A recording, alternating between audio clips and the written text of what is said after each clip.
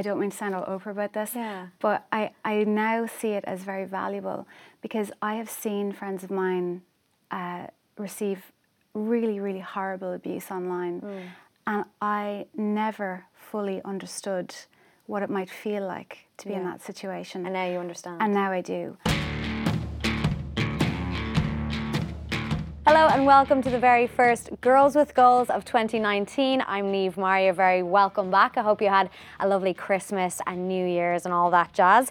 This week we're talking a little bit about resolutions, but more importantly, in my opinion, we're talking about anxiety and the kind of struggles that people can have around this time of year. So a little bit later on, we'll be joined by musician Molly Sterling, who's taking part in an incredible festival. But first, I'm delighted to welcome my very first guest to studio of 2019. Broadcaster and columnist Nadine O'Regan is here. Hello, how are you? I'm good, you're very welcome. It's lovely to be here. This is a great studio. Thank you. I have been following your podcast with interest. First, obviously, on the likes of SoundCloud, but now you're on YouTube. You're all over the place. There are cameras and disembodied voices like the Wizard of Oz. Yeah, no, it is. It's good. So we're very happy to be here, and we're very happy to be starting 2019 with yourself. So we're going to talk a little bit about First Fortnight European Mental Health Art and Cultural Festival, and that's what you're taking part in. And I want to tell everybody exactly what you're doing. It's so interesting, and it's an incredible festival. It kicked off on New Year's Day. And it's kind of about the challenge and breaking down the stigmas around mental health. But before we get into that, we're going to start off with our game, which we start off every show with. So it's called 6 Words or Less, and it's for any of our readers and listeners and viewers of the show who may not know who you are. So you have to describe yourself in 6 words or less, so in your own time. All right. I tried to come up with 6 words. Okay. I kept overrunning on the 6-word thing, and I've just boiled it down to the pure essence because I think I might do many jobs in life, but the thing that I know that am and always have been is a madly passionate arts fan. That's me. It's how everything else has happened. I got into books and music at a very young age. Never intended to get into journalism, never intended to get into presenting or broadcasting, never intended to do a podcast, anything like that. And it was just because I was really interested in, I loved music so much. I'd go to every gig I could. I was reading every book I could. And the follow-on was inevitable, that you want to meet your heroes or you want to write about the gigs that you would have gone to. And so everything more or less just came from there. Yeah. I didn't study journalism. Secrets out, secrets out. Nadine, your award-winning journalist is plastered all over you. Well, I studied English and philosophy in UCC, and then I did a master's in creative writing. So obviously, it wasn't maybe the most practical of, kind of degree duos, but just followed my passion, made my hobby into my career. I think that's an incredible thing, and I think people who get to do that are so lucky as well. But when I look at your career, and where you started out, it was very quick that you kind of went into reporting, if you will, on the arts and culture and stuff. So was that really key? As if, well, okay, if I'm going to go in and be a news reporter, for example, I want to definitely steer myself towards the things that I'm most passionate about. Yeah, no, I really just followed my nose completely. I started writing for the Connacht Tribune over a summer when I was in college, and I was 19, and I had gotten a lead that somebody there would give me a week's work experience, but when I turned up, he wasn't there. He was on his holidays. But I persuaded them to let me stay in the office, and the following Monday, I just turned up, and nobody told me to leave. Yeah. So I stayed there. A really key thing. Yeah. 'Cause I remember I was kind of like that when I started as well, interning. You're there, and as long as nobody is telling you to leave, you're probably doing something right. Yeah. They're not necessarily telling you to stay either, but they're just not escorting you out. That was the thing. Yeah. I think nobody in that open plan office wanted to be the one to take the 19-year-old and dunk them outside the door. But actually, it was interesting because that was, obviously back in what would have been sort of late 1990s. And nowadays, I hear an awful lot about intern culture, and where people aren't getting paid, and that is a big looming issue because it's undermining other people who are in paid positions. And I strongly disagree with the way intern culture has been going, where it's substituting for real jobs and employers are getting free labour essentially.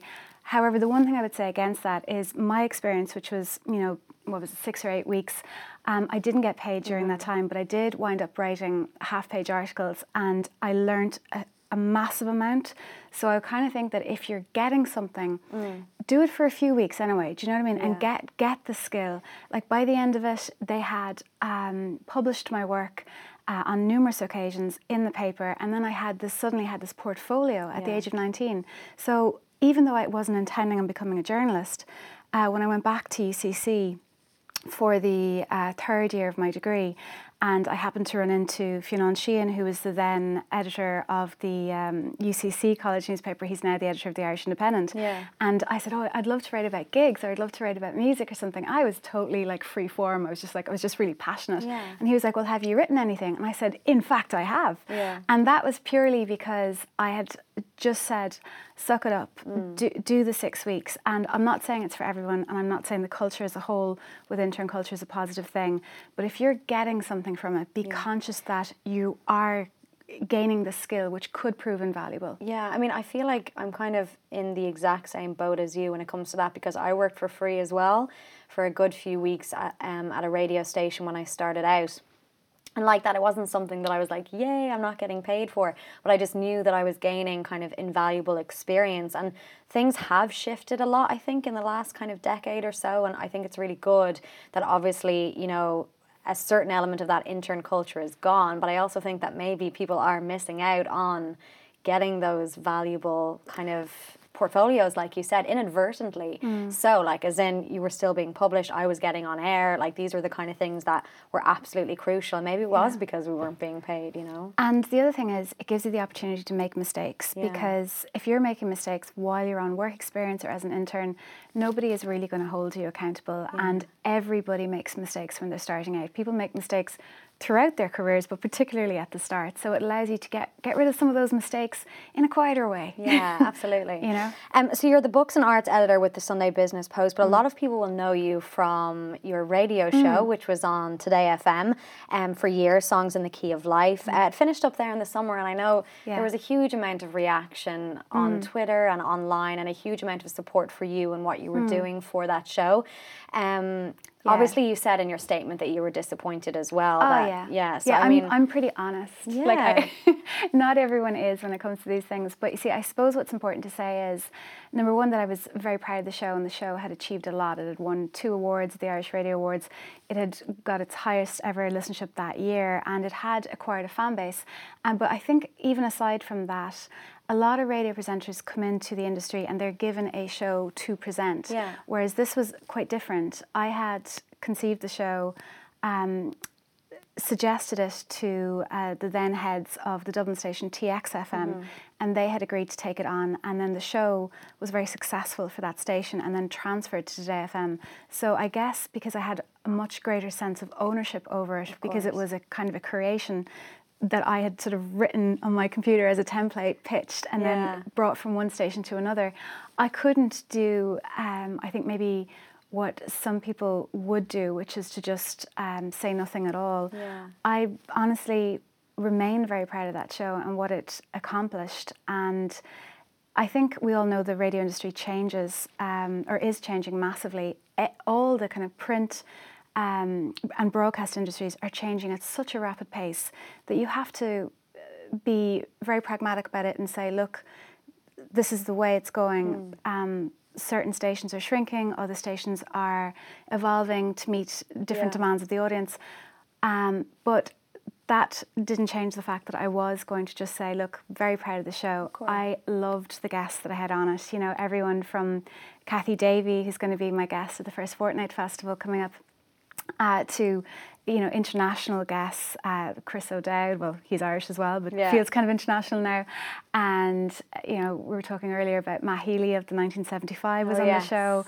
Neil Hannon of the Divine Comedy was my first guest. So, it was something that, like, it was such a great experience for me. Yeah, I mean, what I loved about the show was that it was so specialist in that, like, it wasn't just a classic kind of music show. It was these guests talking about moments in their life through music, and it was obviously something that you had conceived and thought that this would be an incredible show, and you were right, like it was. And you were saying there that obviously radio continues to change, and I suppose you have a podcast now as well, so you've moved. I do. You've moved into that more. Yeah. And obviously, like the show here as well. I used to be in radio, and you know, I wanted to kind of focus more on female focused content, and that didn't suit where I was. So without obviously like bashing anybody or talking about anything like that, do you think that it is slightly counterproductive that some of these specialist shows, you know, aren't being highlighted on national radio as much when podcasting is so huge now and people actually do want specialist programming? Do you know? They want it, I think. It was really interesting. I think on your own Twitter feed, you have a pinned tweet talking about why you left radio. And you say that you left because you weren't able to do the kind of radio that you wanted to do. Yeah. And after Songs in the Key of Life finished, I was approached by a number of stations, brilliant stations, with a view to doing the same or similar type show again. And it's not something I would rule out in the future, but I kind of realised that I needed to draw back a little bit and get my energy back for doing everything that I started out wanting to do. And I was like, right, I'm going to do the podcast. I'm going to go back to basics and learn, because podcasting is a field that's totally new to me. I'm still finding my way a little bit in the dark. You're miles ahead, obviously.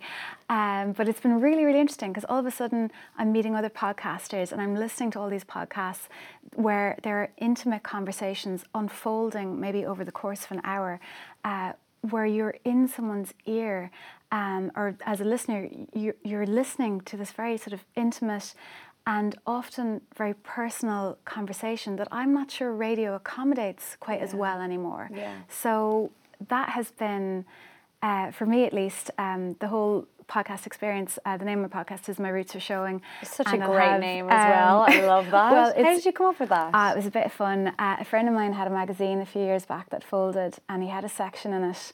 It was State magazine, actually a music magazine, but there was a little section in it called My Roots Are Showing.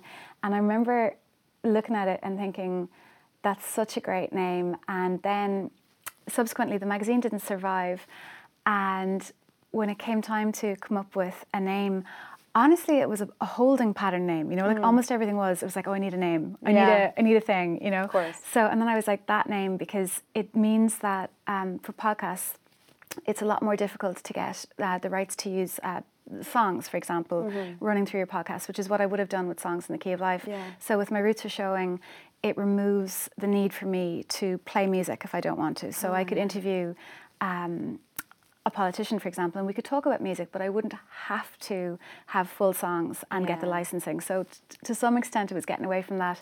And in another way, I think we all have in our heads sort of little memos where you're like, that was a great name, or this is a great name. Yeah. And my friend, shout out to John Walsh, he came up with the name. He was like, oh, you got the name. And I was like, John, it has to live somewhere. So he was cool with it. But brilliant. And so, I mean, like you said there, you know, you can speak to other people. So it's different from what you were doing, obviously, as in it's not heavily focused on playing music, because that's kind of the nature of what podcasting is, you know, and licensing and stuff like that is a bit of a nightmare. But is that something that you're looking at as, like you said, a new challenge? Are you excited to kind of learn through a different medium almost and then still put it out there? Well, what I've kind of realised is that the experience of broadcasting, because I was producing and presenting the show, I started on Phantom in 2006, presenting and producing The Kiosk, which was an art show. Then I did The Breakfast Club and TXFM, then Songs in the Key of Life.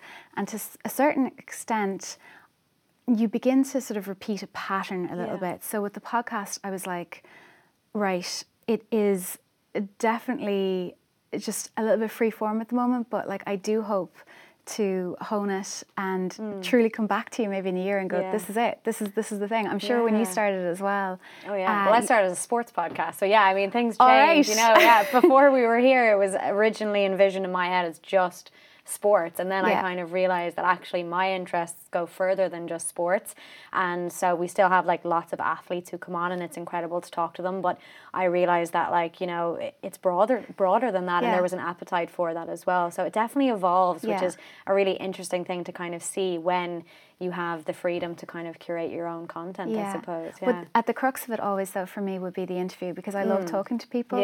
And I think probably just with this particular podcast, I want to extend it out further, because I think with Songs in the Key of Life, I was concentrating mainly on artists. And with My Roots Are Showing, I think it's a very interesting time in Ireland. Obviously, the repeal movement throughout the course of 2018, the same-sex marriage referendum having been passed, there's an incredibly interesting sort of grassroots political movements taking place in Ireland. And I felt like maybe with a more pure art show, I wasn't really tapping into that. So for the second show of My Roots Are Showing, we actually did it as a live kind of podcast at the Festival of Politics.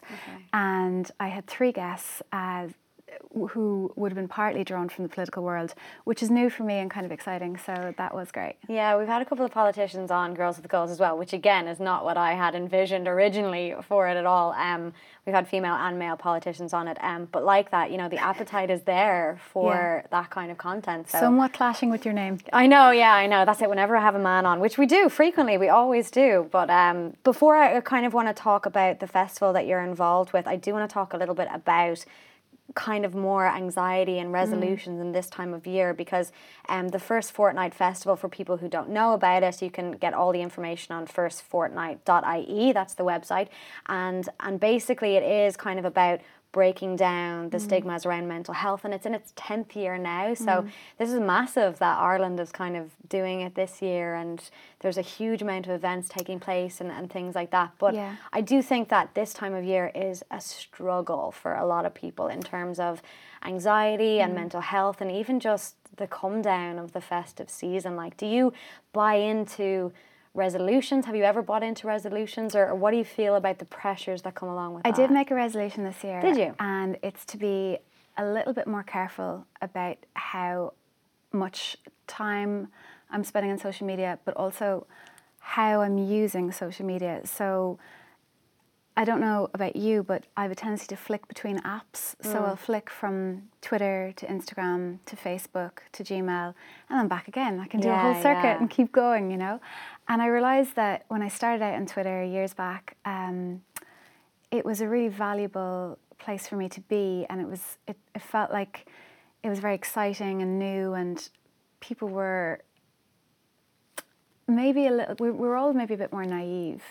And now I think Twitter has become a little bit more aggressive. Oh God, it's terrifying. Like, I think it's a terrifying platform, and the reason I say that is because I'm not big on Twitter at all. Well, I'm not big on anything, let's be honest. But you have a massive following on Twitter in terms of like Ireland, as in you've got a nice big following. I've a decent following in the sense that, like, for somebody who deals largely with the arts, you know, I've definitely become, like, I suppose I've always loved Twitter.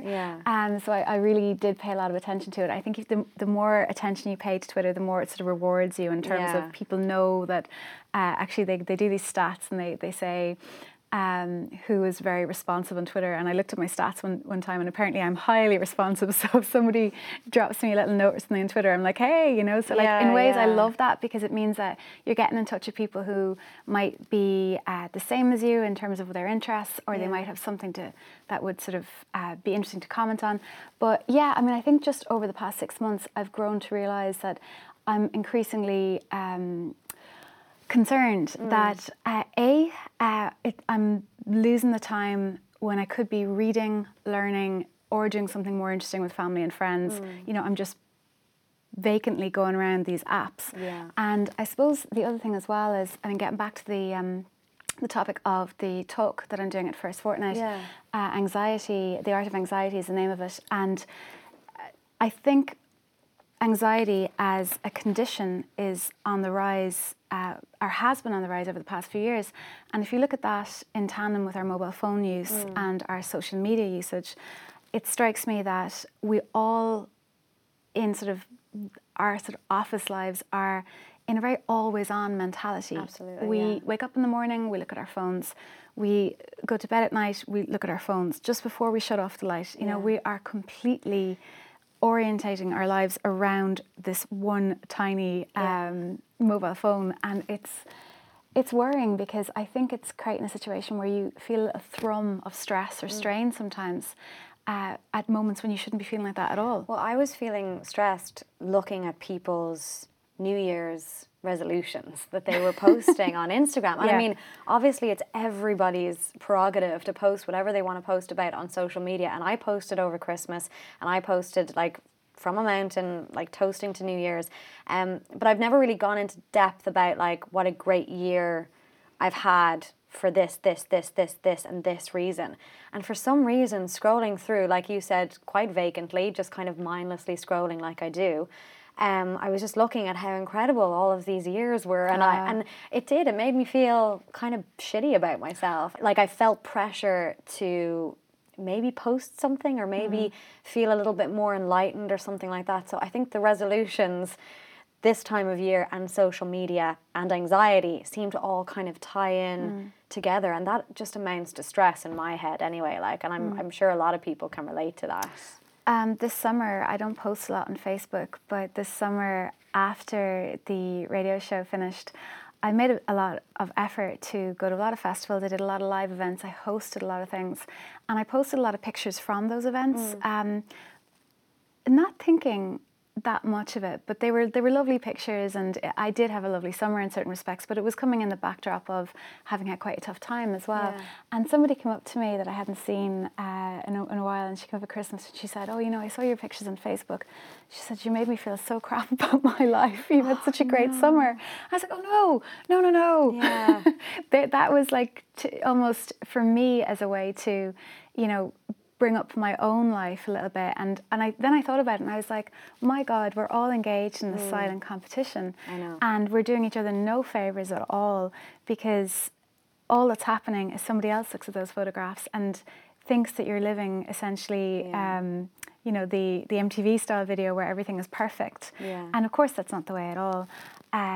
But yeah, I would love to see manners and intelligence brought back to apps like Twitter, because more and more friends of mine, journalists, writers, presenters, have left the medium entirely because either they have been relentlessly trolled or they have been made to feel small or shamed, and that is just, it's not good enough. And I see very big name commentators as well weighing in. They are forgetting their manners and they're looking for followers because it's all about engagement. Anyone will tell you it's about engagement, but actually if you're turning into a cartoon version of yourself, I think you need to stop and take a look at yourself in the mirror and say, actually, is this who I want to be online? Do I want to be a bully? Do I want to try and shame people?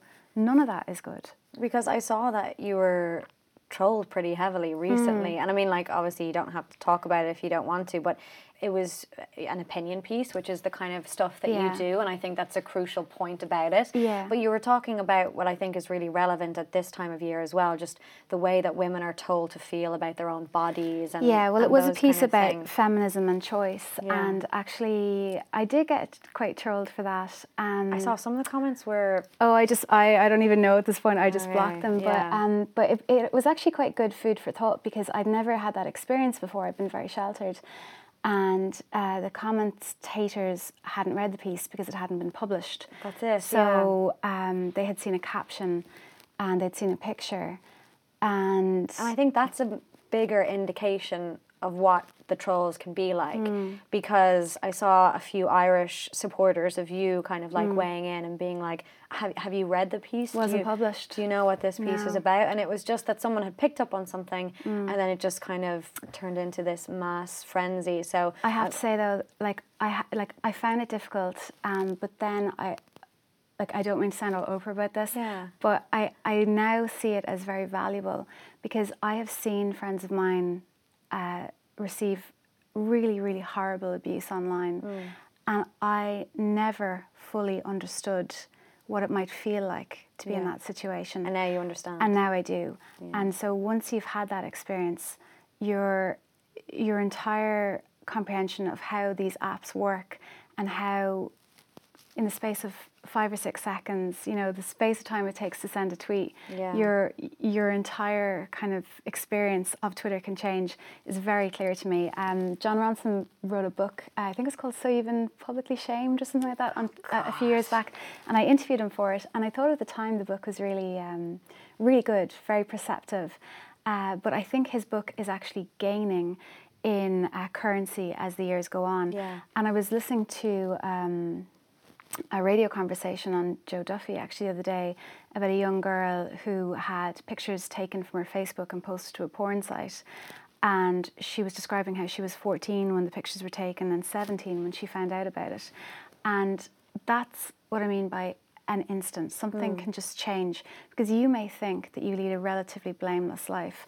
You may think that, for example, you could write an opinion column or I could write an opinion column, and we may disagree with each other. And if we're sitting on the sofa now, we'll politely disagree and we'll say, I don't like that choice of phrase, or I don't like that sentence, or I'm not into that idea. And that will be fine. But on Twitter, all that goes out the door. And it's the Piers Morgan, Donald Trump style of debate where it's all a way It's just of one-upmanship, isn't it? Yeah, and I think that again feeds back into why festivals like First Fortnight are becoming so much more important, because people are doing private battles with themselves in their own homes, because maybe they've had a partner, I don't know, a former partner send out a graphic image of them, or maybe something has happened that they don't talk about in the real world, but they're experiencing in the privacy of their own home. So I think all these things need to be brought out more, and actually, they were talking about it the other day, but legislation needs to be brought in to protect people. Absolutely. So the talk that you're kind of chairing sounds so interesting, and there's some familiar names. We've actually had Siobhan Murray on the show before as well, which is fantastic. And obviously Dave, who's Joe.ie, he's going to be there as well. So it's called The Art of Anxiety. We're going to come back and we're going to talk about that. So don't go anywhere. We are taking a quick break now. Molly Sterling is an incredible Irish talent. I don't even really need to introduce her. She represented Ireland at the Eurovision when she was only 17 years of age. She has her first headline gig in Whelan's in March, and she's also performing at the big gig for the First Fortnight Festival, which is happening January 12th, I believe. So Molly was in with us earlier on, so there you go.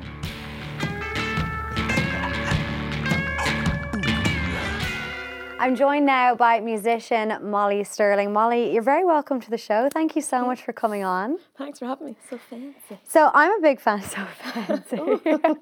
I'm a big fan of yours, but you are by no means. We were just talking about your age there, which of course we're not going to say on camera because it's nobody's business. But you're by no means new to the music scene. You've performed at other Voices, Forbidden Fruit, Independence, to name a few. And let's be honest, your music gets rave reviews from kind of the top Irish music critics in the country, which is incredible.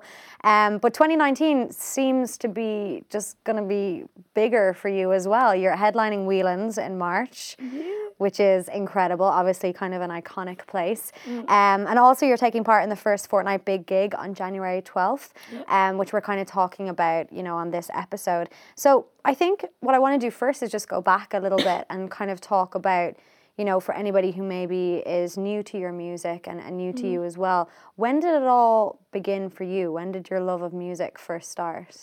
That's a really good question. I think it's a pretty basic question. Doesn't everybody ask you that? It's like basic, like not really. You can be honest with me. It's you know, but I'm like, actually, like that's a terrible question. Ask another one. I mean, it's a good question because it makes me think about when I began getting involved with music, because it kind of feels like I've just always been, it's always been in me, like I've always been doing it. Yeah. Like I was just mad. I was such a dramatic child. I'm still pretty dramatic, to be honest, but like I was like into like dancing, and the first time I was ever singing on stage, I was like I was singing Fallen by Alicia Keys. Okay. I was in like the starting small. Oh yeah, I was like, no, like let's just keep the bar here.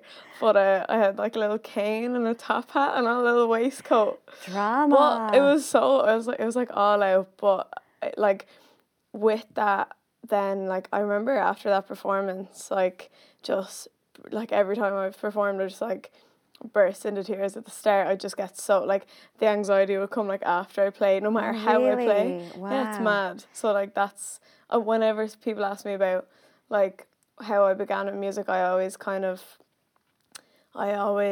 also think of my, like, my anxiety, my history of anxiety. It's And like, with that, like, that's interesting because, like, I've interviewed people before and we've spoken about it, and we were speaking about it with Nadine there as well, in terms of, like, anxiety and the arts, very much like, you know, people are starting to speak out about it a lot more now. But it's interesting that your performance anxiety would come after the fact, as opposed to, like, would you not get nervous before, or was it always after? I think like now I've kind of got more of a handle on it, but and I get, like, that healthy amount of Adrenaline. of, like, energy, and I'm kind of like, cool, I don't want this energy of excitement to tip into anxiety, and kind of, but before I'd, like, go into fits afterwards. Really? Yeah, it was really bad for my mum. I'd just be like, oh, it was so awful, and, like, oh my God, I'm the worst, and just slating myself afterwards. Just, like, really self-critical. Yeah, so, like, really, really badly, and just, like, and I think there was such a freedom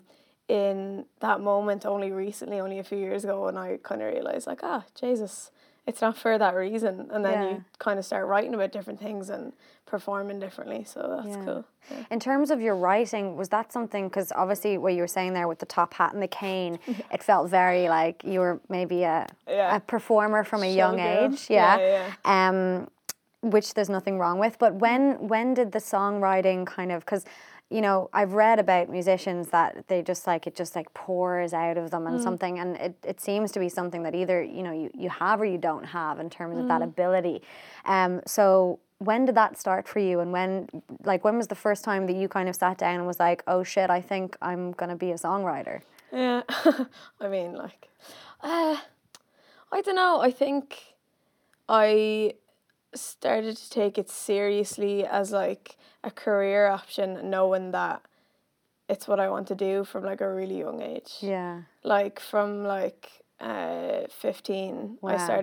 I started being like, cool, what's my plan? Like, do you know, what do I want to, what's my, like, I'm really bad at, like, business goals and looking at it like that. But well, to be honest, at the age of 15, I don't know anybody who's, like, awesome at business plans. I'm 32 and I struggle with a business plan. That's fair. Thank you. No. Feel more together. Well, yeah, but I mean, 15 is so young. Yeah. And you were already thinking about, like, this was going to be your career. Yeah, like, I was working and like, recording and working on different tracks. But like, from before then, I felt that sensation of when you start writing and it just keeps going. Yeah.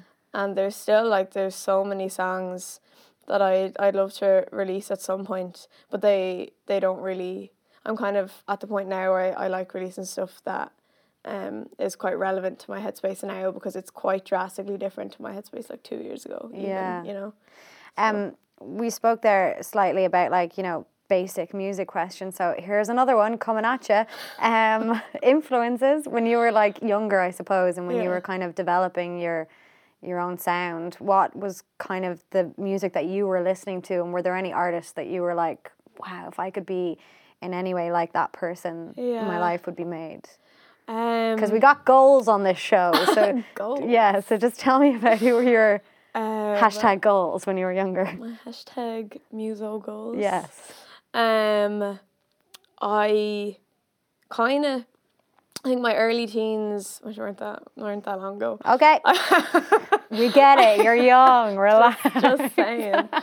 But no, I was kind of just listening to whoever was put in front of me, and I love thinking about that kind of time when I realised who I really loved. Like, I was obsessed with Stevie Nicks for so long. Yeah. Stevie Nicks, Laura Marling changed the game for me, and, like, Meatloaf. I was like, that dude is dramatic as hell. Like, I loved that video that he did. Let me think, you definitely weren't born. But it was the one where he was in the castle and there was this beautiful woman in the white dress. It's like Beauty and the Beast. Yeah. I loved that video. That was so amazing. Good. Yeah. But Meatloaf, that's a weird. I wasn't expecting that. Oh man, like, yeah, I think because there's always some sort of a dramatic undertone in my writing. It's like that kind of sense of a ballad somewhere, suppressed ballad. But yeah, Laura Marling, Keaton Henson, I've been a fan of for a long time. And a lot of those like idols, people that I really idolized when I was younger, it's like still true to now, and I'm still trying to kind of live up to like artistically where they've gone, you know. I mean, I was reading some of the writings about your work and people like Niall Nine and stuff like this, just talking about how you are essentially a wordsmith. And you said there that you have these dramatic undertones that kind of come out. Like, in terms of the themes, is it something that you were like, I want to write about that now? Like you said there that 2 years ago it would be very different.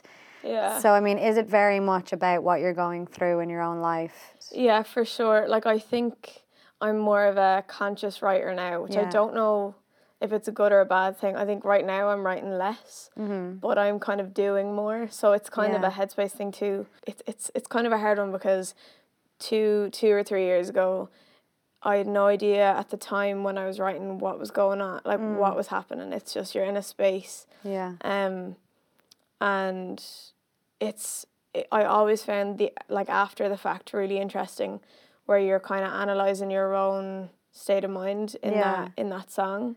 Well, that's it. It's so personal as well. Like, yeah. I mean, do you ever worry about being that honest in terms of your writing? Because artists get dragged for that, particularly female artists at times get really dragged for, you know, sometimes being too honest, and you know, sometimes with males it doesn't happen. So I mean, does that ever pop into your head, or is it just completely your process and it doesn't matter? It definitely did at the beginning. At the beginning I was like terrified, because it did feel like I'm very sensitive about who I was performing in front of, and like who was there and who was, because in my head when I started gigging I was like, this is a massive, just like 40 minutes of a confession, and like I've had a pint with this person, I don't really even know them. It's like reading your journal essentially. Yeah, but I think it's like cryptic enough, because I love like poetry and being like kind of, and metaphors and the kind of cheesiness in that, and kind of incorporating that too. So it wouldn't ever be like too direct sometimes, but yeah. This is something that I've always wondered, like, so obviously now you're gigging so much and you're you know, working obviously incredibly hard, and you're really starting to get like the bigger gigs. Do you practice as much as maybe you used to do, or is it just gig? I mean, I don't practice as much as I should. But is that a thing? Because I mean, like, if you don't practice at sport, for example, you get really bad at it. But I mean, are you gigging so much and it's just your job now that you don't practice? You can tell me. To be honest, I'm like, let me just tell you something. Just you. I think I've definitely noticed my vocal 2 years, like even a year ago, was like way better than it is now. It's like a struggle now to kind of hit certain notes. But I'm also using different parts. I think practice kind of depends on like, on your lifestyle. I'd love to practice more, but it's kind of settling into a lifestyle where you know that you have settled into, and you're okay with saying no to a lot of the things your friends would be doing because you want to be in your room on your own practicing. You know, it's not always like stimulating, and it's not always fun. And like I'm really bad. I've just no focus. I'm really bad at practicing, but I do. Once I get into the zone of it, and I'm like, cool, now last week I set aside like 3 days of just a few hours of hammering out the same thing, and like when you start to see a difference, it's you know, it's worth it. But like I'm definitely really bad at it. I need to get better, to be honest. So in terms of like your age and how young you are, and comparing that to like how established you are at the moment, what advice would you have for girls your own age who are maybe trying to break into the music industry at the moment, or they're finding it hard, or they're maybe, you know, releasing YouTube videos and it's getting absolutely no views? Because I know that that's kind of a way that people maybe are going now, as opposed to kind of the gig route essentially. But I suppose there's so many different ways that people can do it. But what do you think would be the best advice for people who really want to make it but are maybe feeling like there's no chance? I don't really know. Like, advice with music in general is a lot of the time just like pointless. Sometimes it's really important and people cling on to it, but I've always found advice just makes me feel really overwhelmed. I'm Really? yeah, because Because if people offered advice to you like throughout your career. they totally have, and I would kind of tend to just like videos with interviews of like people, of musicians that I love. There was one piece of advice that I think is really good, and it's basically like just be open-minded but be stubborn, and that's kind of what I try to do. And it's hard because I love being a people pleaser, but you can't. I would say like kind of drop the notion of being a people pleaser if you want to be in music, because you need to make something that's you, or whatever sort of ethos you want to adopt with the art that you're making. But it is different now as well, like as in nobody's trying to make you Britney Spears. That's the right? thing, Like yeah. I mean, I would hope not anyway, because it's so different from what you do that like that would be crazy. But I mean, 10 years ago, if somebody maybe saw the talent that you have in terms of your vocals and songwriting, they might have snatched you up and been like, oh shit, we've got this incredible pop princess. It's definitely tried to happen. Has it actually? Oh yeah. Really? Absolutely. Especially when you're getting in younger. I would also, I guess, any advice would be like, there's no rush. I remember I'm like, can't stand it now, but I used to be mad into X Factor and stuff. Okay. And I'd be like, again, so dramatic, such a dramatic kid, but I'd just be like streams of tears coming down my face because there'd be someone on X Factor that's like 16 and I'd be like, I'm that age, and like, oh my God, and I'm here and they're there, and just constantly comparing yourself when like... And did you ever consider like going for it, or did you... No. But... maybe a good thing. Maybe a good thing. Yeah. But yeah, I think just like... So kind of shy away a little bit from advice essentially and just try and be your own person. Yeah, I guess it's hard to kind of decipher sometimes who to take advice from. Yeah. Because I find like people love giving advice. People think like, people are like, let me tell you now how you should go about this, and you're like... I think kind of Irish people love that as well. Yeah. Like, let me tell you. And it's nice, but you need to... I think I used to think I had to take on everyone's advice, and then it gets overwhelming. Yeah. But I think knowing that you don't have to take everyone's advice, and especially now, like what you're saying, like there's so many different ways to go about having a career in music. Yeah. That like you can really create what you want. If you can see it and it's something that you'd be happy doing every day, then you can always make it happen. It's just sometimes you won't be able to go for pints. Do you know what I mean? That's kind of it. Like you can't go for pints. Well, I think that's brilliant advice. You can't go for pints. Don't go for pints. Yeah, don't go for pints. So 2019, like I said there at the beginning, it's going to be a pretty big year for you. You have new music coming out as well soon. Tell us about that. What can we expect from it?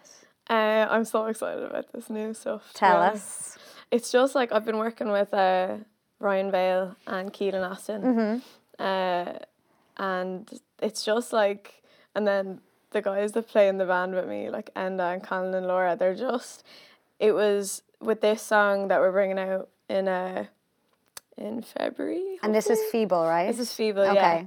Yeah. It's just one of those songs that everyone was on the same page. Yeah. And it was a really new direction in terms of me feeling comfortable with what I'd done already with different songs, and feeling comfortable enough to kind of experiment a little bit. Yeah, okay. With like tones and sounds, and kind of seeing the lads in the studio work that stuff out, and I learned a lot from it, but it's definitely like more balls to the wall than the others. Okay. It's not meant like it's still a sad song and it's slow, but like balls to the wall. I mean, it's called Feeble. Okay. Balls to the wall ballad.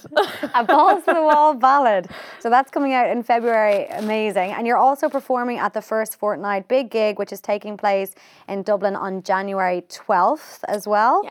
Mm-hmm. And then, of course, you're going to be headlining Whelan's, and that's in March, right? That's March 22nd, yeah. Okay, how do you feel about that? Amazing, is it? I'm so excited to be able to, I mean, you've performed there before, though, but like... Yeah, like I've never... But it's performing there before as a support or as part of a festival, you can't really craft your own kind of set and your own show. So... I think what's most exciting about this for me is being able to really portray what you want to in terms of like visuals. You've got that option. Yeah. You've got total control over sound and just kind of being able to really perform what you've been working on for years. Yeah. So it kind of feels like a cool kind of a landmark. Absolutely, yeah, it really does. So best of luck with that. I'm excited for it, and people can still get tickets for Whelan's. Yeah. And they can also go to the First Fortnight website, and you can get more information about that big gig as well, which is happening. We do have a snippet of one of Molly's tracks now as well. It's Stripped Down, and it's you performing it live. Would you call this a balls to the wall ballad as well, or is it a little bit more? It's emotionally balls to the wall. It's definitely not sonically balls to the wall. This interview took a turn. And also go and, of course, follow Molly Sterling on all her social medias. It's incredible. So I'm looking forward to seeing you in Whelan's. I can't wait. Thanks so much for having me. Thanks. So don't worry about the scars around my mouth. Take a bite just to spit me out. My lovers would simply pass me down. Filter the bitterness.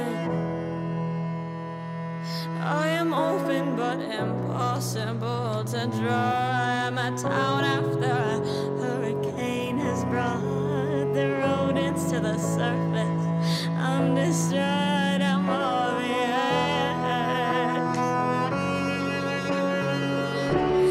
He knew how I felt about these days. Knew what went on in my room. It was the only move I made.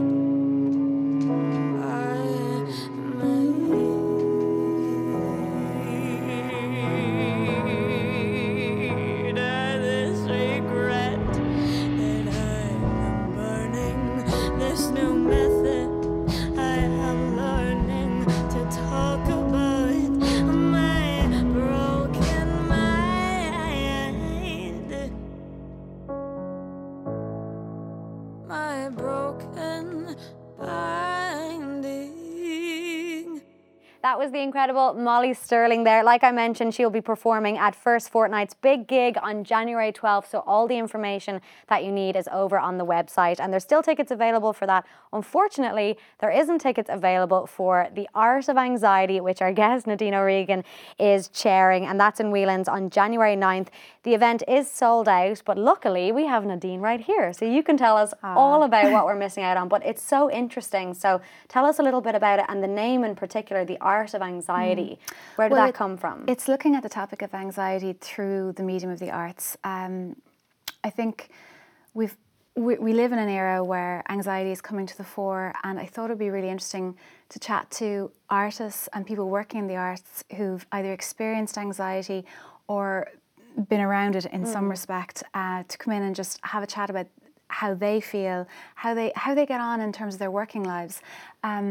Kathy Davey is somebody Kathy Davey is a part of the talk. She's an amazing artist and musician, and she has been very public in the past about how she struggled with anxiety so much while she was touring that she actually retreated from the limelight for a number of years and found solace actually through working with animals. She's a co-founder of the My Lovely Horse Animal Rescue Charity, which is brilliant. Amazing name as well. Yeah, and she came back around then to music through finding something else that I suppose alleviated that stress for her.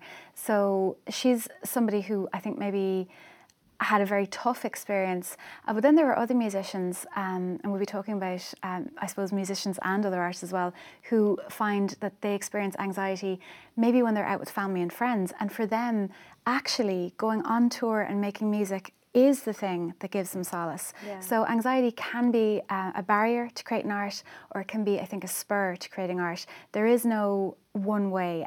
So I think it's kind of very interesting to explore that. But we also have live performances from I Have a Tribe. Dave Hanratty, arts commentator extraordinaire, is going to be there. Joe.ie. And also we'll be joined by the author Siobhan Murray, who's written a book on exactly that topic about burnout and how to find solutions. She had been working in the music industry and left because she realised that it wasn't for her and her life wasn't proceeding the way she had hoped it would. So I mean, the fact that the talk is sold out to me suggests that a lot of people are experiencing this, maybe privately. And what was interesting was I went online and I could see that a lot of people were buying tickets singly, which doesn't usually happen. Usually it's like 2s or 4s or whatever. But there were people who just clearly want to be there, don't even necessarily want to tell anyone, but just want to go along and maybe get something from it, something that helps them live their lives in a way that maybe is more comforting. I mean, this festival, it's in its 10th year now, so I mean, and mental health obviously is something that's been around since the beginning of time.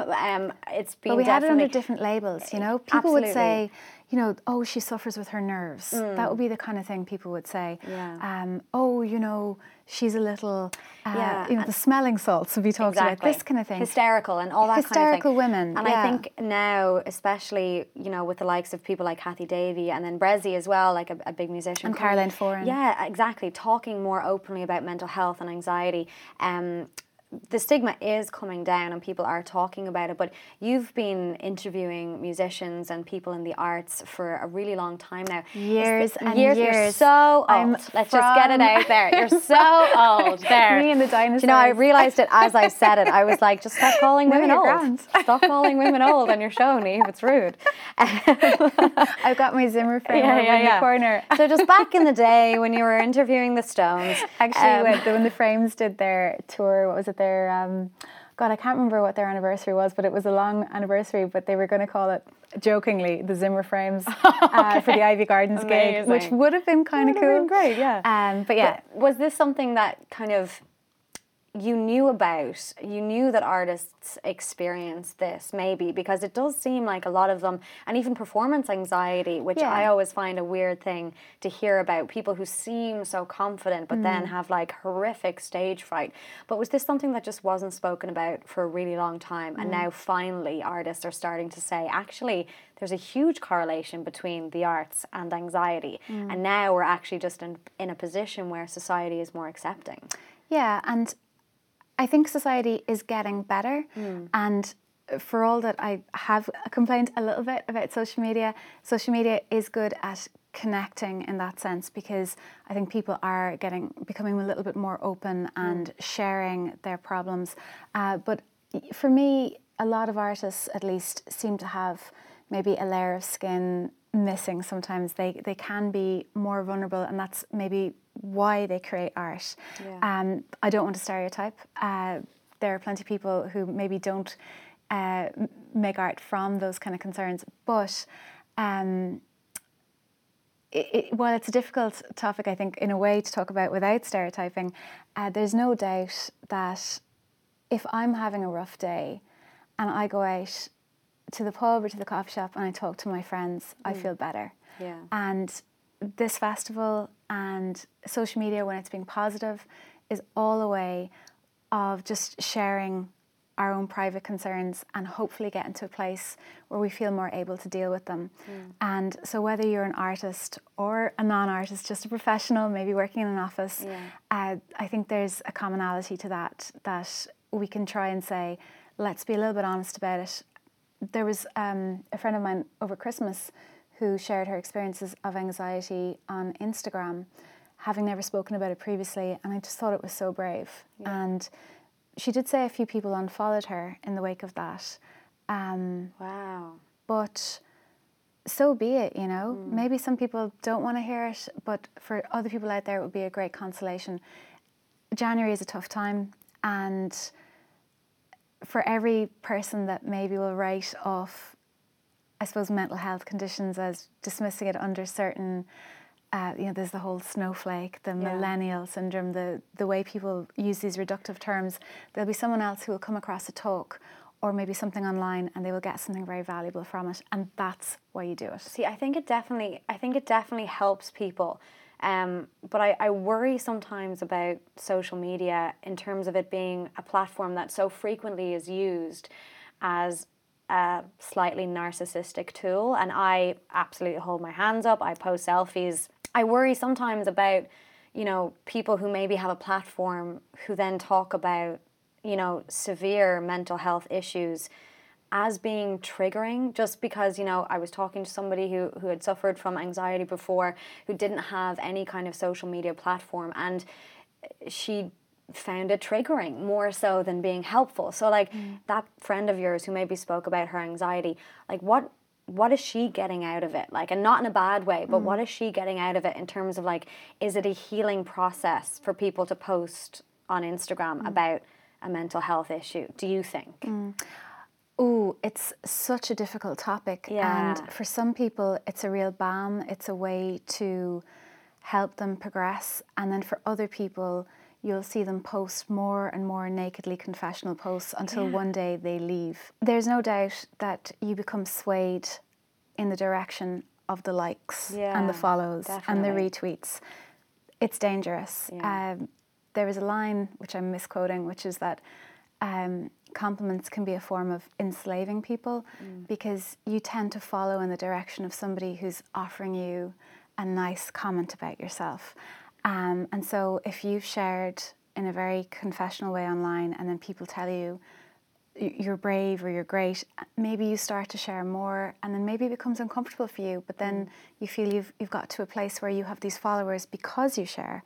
So I think it is very important all the time to step back and think to yourself, is this still the right thing for me? Am I still getting as much from this as I'm giving? In terms of resolutions, and you did say that you're going to try and maybe just use it more wisely. But I think it's so interesting because if an hour has passed and I am just flicking, there's something wrong. Exactly. There are books to read. There is, there's a film to watch. There's a play to go and see. Yeah. There are friends to meet and family to meet. And I'm flicking around on these is absolutely pointless. So it's all really well connected, I think, the kind of having said that, you can follow me if you like. Oh yeah, well I already do. Just waiting for the follow back. Oh my God, totally. But that's the thing, you see, I'll immediately go, oh, I've got to use Twitter less. And then I'm like, but yeah, get in touch on Twitter. Oh my God, what a contradiction, I apologise. No. I think talking about resolutions and talking about anxiety and talking about ourselves and our own relationship with social media is so much connected, because I think that's one of the things that's really affecting people, especially now, especially in the second week of January. That's why I think the First Fortnight Festival is so valuable, because I think it's a great time to kind of have people reevaluate what's going on in their own lives. And also just hear stories, stories. And your event is real live people in person talking to each other. So it's not flicking. But see, that's the fun thing. The last few months, I've been doing a lot of live events, and I've really just enjoyed seeing actual people in a room react to. Because when I was in a radio studio, I had no idea. I mean, you get texts, but you don't really have an idea about what people think. Yeah. And then you see the person, and you see the type of person that would either come to a talk or be interested in what you're interested in. And it's actually very, very rewarding. It really is. And it's about community, because we have this social media community, but it's cold because it's all through surfaces and it's all likes computers and stuff like that. And can you imagine if you were in that room, Nadine, and everybody that was there who was really appreciating the work that you were doing came up and tapped you physically to give you a like. Imagine that. And then imagine if they did it by accident, they came up and tapped you twice. They were like, oh, I didn't mean to like that. Sorry, I'm out of here. But it's so random when you think about it like that. But that's what we're expecting when we put it out there. We want those little clicks. I want to ask before I let you go, because I've kept you for a long time and I know you've got places to go. What would you say to people who are maybe listening and who are struggling at this time of year in terms of a new year and maybe a resolution, but trying to stay realistic and trying to really keep a balance and not getting hyped up by everything that's being targeted to us as women specifically? Because 25 gyms are coming for me at the moment against my will on Instagram specifically.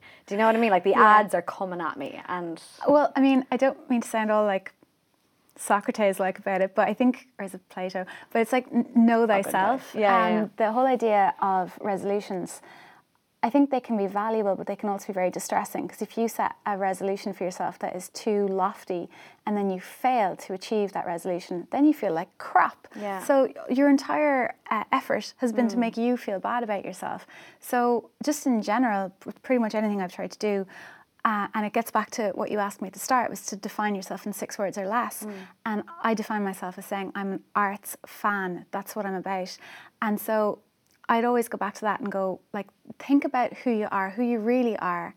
And if you've always hated swimming, don't say you're going to swim. Yeah. You know, just try and do a little of the thing that you like doing anyway. Yeah. So tap into that. Tap into what's achievable and also what's enjoyable. Like, I've always loved running, and I would go running and never put like one of those Fitbit things on or do any of that, because I realised that once I started getting competitive with myself, I would push myself further and further to the point where I wasn't enjoying it anymore. Yeah. So just do something, a little bit more of something that is good for you and that you enjoy, and I think it won't go too far wrong. Yeah, because it's a nice time as well. Like, it is, fresh starts are good, I think, as well. Like, at the end of the day, everybody likes kind of opening a new diary. And Did you enjoy 2018? Yeah, I had a great time. I just didn't post about how much I loved it, like, but I had a great year. But I was just looking at everybody else's great year, and I just felt too much pressure about what I wanted to say. And Well, what do you want for 2019?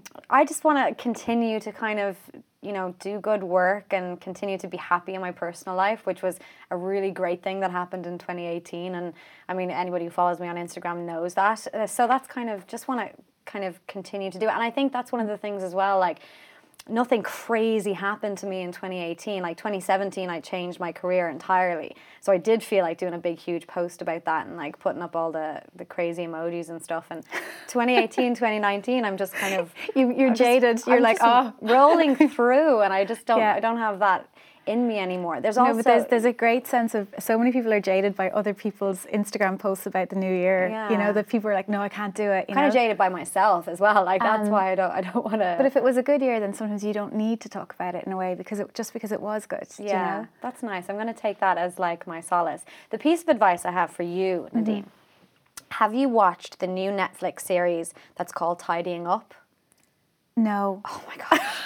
Okay, so this is Who have you been talking to? This My is, God. This is my New Year's resolution. I don't know if you're messy or not. Least tidy person. Her name is Marie Kondo. I'm the least tidy. No, she has a book. I know she has a book. It's a life-changing something of tidying up. I've watched 4 episodes in the last day, right? And so This is from Paul Donegan, isn't it? I don't know if he watched it as well, right? But I've watched 4 episodes of it, and since then I have bagged up half of my entire wardrobe, and I'm only keeping things that are sparking joy in me. And I know that sounds like such an Instagram thing, but it is life-changing. It's really good for exes as well, because like if you had like, I don't know, a jumper that an ex or gave you, t-shirt or something like and that. if you pick it up, I am aware of her philosophy, although I haven't seen the series, but if you pick it up and a little dart of pain goes through you, like just throw it into a black plastic bag. Away. Get rid of it. Yeah. There's no need for it to be there. Yeah. If, however, that person gave you something absolutely lovely that you still want to hang on to, that's okay, keep that. Absolutely, But everything else, gone. I suppose to each their own. Resolutions are, you know, really empowering for some people, and for other people, they don't want to do them, so that's absolutely fine too.